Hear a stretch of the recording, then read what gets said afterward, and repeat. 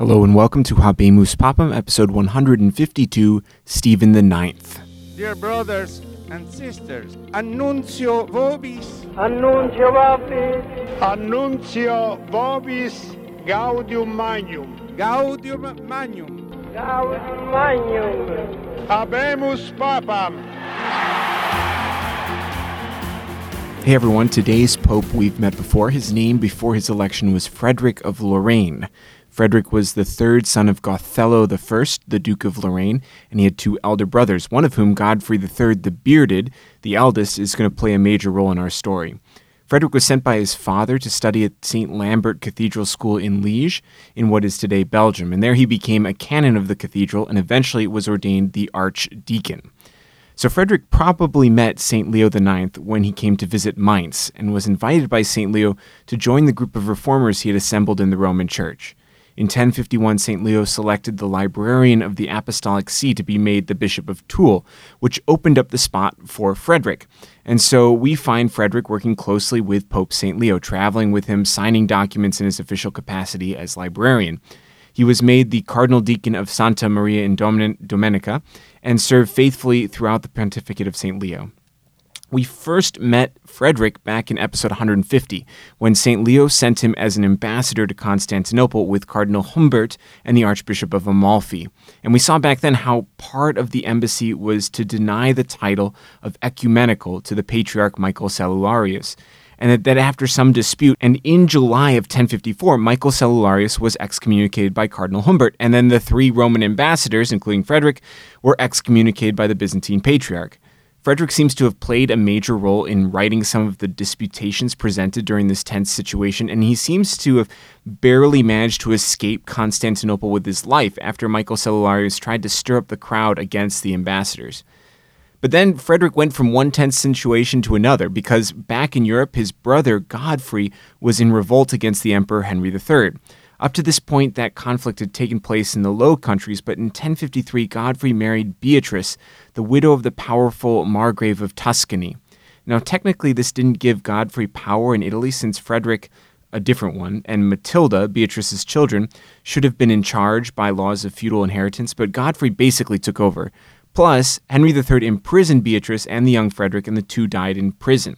So Godfrey, who is in a minor war with the Holy Roman Emperor, is now not only at war up in the Low Countries far from Rome, but he's brought his conflicts down to his brother's area in Italy. Now, this wouldn't have been as big a problem if our Cardinal Deacon Frederick's patron and protector Leo IX didn't happen to die while he was away in Constantinople. So when Frederick gets back to Italy, he sees that the political situation is just not great, and because of his family, he's really in a tight spot. So he decided to lay low, and he entered the Benedictine monastery of Monte Cassino to focus on a life of prayer. In 1055, though, Henry III died, as did the abbot Ricarius of Monte Cassino. We saw last week how the monks elected Peter, who, as Horace Mann tells us, was described by Henry III as the most perfect monk he had ever seen. But as we heard last week, for whatever reason, Victor II didn't approve of this election, which he saw as illegitimate because he had not been consulted. So Victor sent Cardinal Humbert to investigate, and apparently some of the monks complained that the election had not been canonical, while others said that it's our right to elect our own abbot. But then some of the most zealous of the defenders of Peter tried to oust the papal representative by force, and Peter thought this is really not the way to do things, so he calmed them down, and then he decided it would be better just to resign. A great act of humility in the midst of a difficult situation. Now, we heard last week what happened next. Most likely due to the influence of Cardinal Humbert, Frederick was elected abbot of Monte Cassino on May 23, 1057. Pope Victor II gave Frederick the abbatial blessing, ordained him a priest, which meant that he would upgrade from a cardinal deacon, obviously, to a cardinal priest, and he needed a new assignment there, so he made him the cardinal priest of San Crisogno in Trastevere. So we've got a brand new abbot and a brand new priest. But that wouldn't last long, because just a few days later, Pope Victor II died, and immediately speculation began as to who the next pope would be. When consulted by the Roman clergy, Frederick suggested a man named John of Velletri, who we're going to meet again, spoiler, or our friend the subdeacon Hildebrand, but it turns out the person they really wanted was Frederick. Now you might wonder, why Frederick? He hasn't been in Rome recently, he was just made an abbot, aren't there better candidates? Well, you have to remember that Frederick was the brother of Godfrey the Bearded, who's still in control of Tuscany, And if there's anyone who could hold his own on the world stage and keep Rome safe and free, they figured it would be Frederick, because he's got powerful relatives. So as Horace Mann relates, on August 2nd, 1057, the people dragged Frederick away from his titular church to the Church of St. Peter in chains, and they elected him pope. He took the name Stephen IX because the day of his election was the feast day of Pope St. Stephen I. Now, this election was a bigger deal than you might realize, since he was one of the first popes not selected by some outside ruler, but freely elected by the Roman clergy and people in a long time. Stephen was not a member of the imperial court. He wasn't a major political player in Germany. In fact, he was from an opposing family, and he was much more a churchman than a statesman. And the past several popes have basically been chosen by the emperor and then elected, quote-unquote, by the people. And before that, we had a couple of centuries of secular rulers of Rome choosing the pope, and then before that, the Carolingians and the Byzantines had veto or direct say over the pope. And while the emperors have basically done a good job for the last couple of popes, part of the reform movement was to free the spiritual power from under the hand of the secular power. So Pope Stephen is quickly and freely elected by the Roman Church.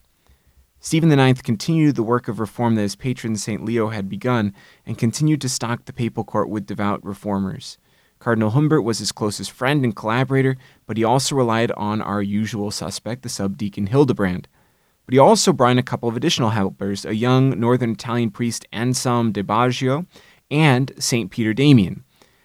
St. Peter Damian Stephen basically forced to be a cardinal after the great monk refused again and again, and finally he gave in and the Pope ordained him the Cardinal Bishop of Ostia, which is the most senior position you can have as a cardinal. So surrounded by this court of reformers, Stephen set to work continuing the process begun by his predecessors. He called several synods to try and root out those who broke the discipline of clerical celibacy.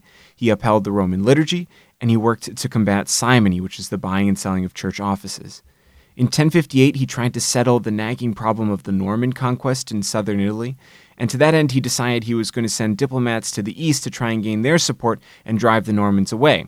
And at the same time, he sent Hildebrand north to Germany and France to make sure everyone there was on the same page and accepted his free election as pope. But then, towards the end of 1058, before he could send his embassy to the east, Stephen started feeling sick. He decided to return home to Monte Cassino, where he was technically still the abbot, to recuperate from his illness. But then he started to think that he might die from this illness, so he asked the monks to elect a new abbot, and they chose a monk named Desiderius.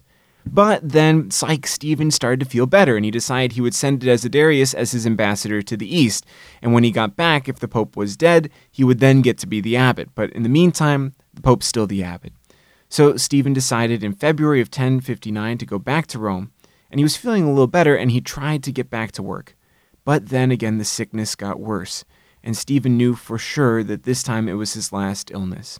He made the clergy of Rome promise not to elect a new pope until Hildebrand returned from his mission, and then he went to Tuscany in hopes that the climate would help him and possibly hoping to crown his brother Godfrey Holy Roman Emperor. But the climate didn't help, and the pope died on March 29, 1058. He was buried in Florence in the old Cathedral of Florence. His tomb, incidentally, was discovered in 1347 when they were demolishing the old cathedral to prepare way for the new famous Renaissance Duomo.